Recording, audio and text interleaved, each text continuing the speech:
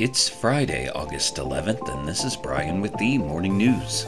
Give us 5 minutes and we'll give you the headlines you need to know to be in the know. At least 55 people have been killed by the wildfires that destroyed much of Lahaina, the historic former capital of the Hawaiian Kingdom and a popular tourist destination in Hawaii.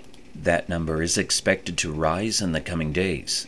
Officials said they don't know how many people are missing, but it could be around 1,000. Search and rescue efforts are underway. The Lahaina blaze is one of 3 that have torn through Maui this week, fueled by powerful winds caused by Hurricane Dora, spinning hundreds of miles away. None of the fires were fully contained by late Thursday.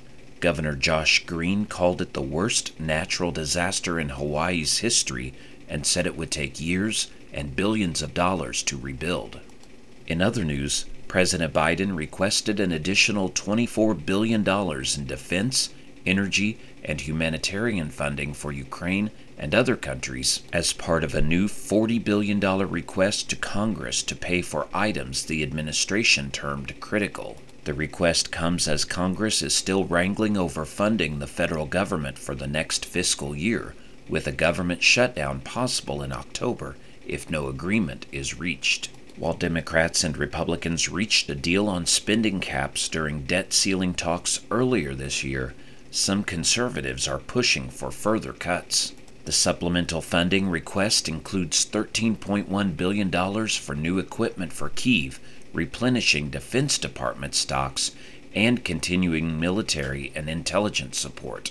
Congress has already authorized more than $100 billion in military, economic, and humanitarian assistance for Ukraine since Russia invaded the country last year.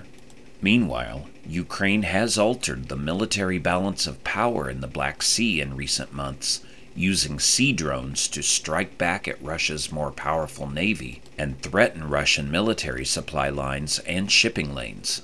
Small, inexpensive, and difficult to defend against, the homemade drones have allowed Ukraine to open up a new front in the war, attacking strategic military targets and symbols of Russia's dominance in the Black Sea, including the headquarters of Moscow's fleet in occupied Crimea and a bridge connecting the peninsula to Russia. Ukraine says the drones are developed and produced domestically, but has been secretive about the details of the program. The strikes have intensified in recent days as Ukraine has retaliated against a wave of Russian missile and drone strikes on Ukrainian ports on the Black Sea and threats to attack civilian ships heading to Ukraine. Back in the U.S., practically overnight, ChatGPT and other artificial intelligence chatbots have become the go-to source for cheating in college.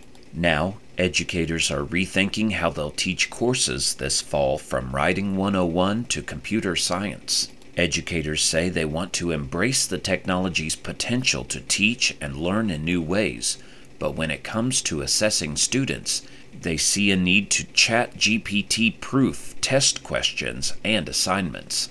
Many instructors are returning to paper exams after years of digital-only tests. Some professors will be requiring students to show editing history and drafts to prove their thought process. Other instructors are less concerned. Some students have always found ways to cheat, they say, and this is just the latest option. College administrators have been encouraging instructors to make the ground rules clear. And a rocket carrying a lunar landing craft blasted off Friday on Russia's first moon mission in nearly 50 years, racing to land on Earth's satellite ahead of an Indian spacecraft. Russia's Vostochny spaceport, a pet project of Russian President Vladimir Putin, is key to his efforts to make Russia a space superpower and move Russian launches from the Baikonur Cosmodrome in Kazakhstan. The Russian lunar lander is expected to reach the moon on August 23rd, about the same time as an Indian craft which was launched on July 14th. India and Russia are aiming to be the first countries to land at the moon's south pole.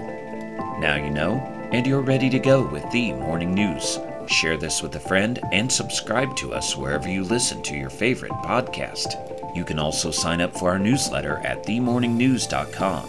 Thank you for listening.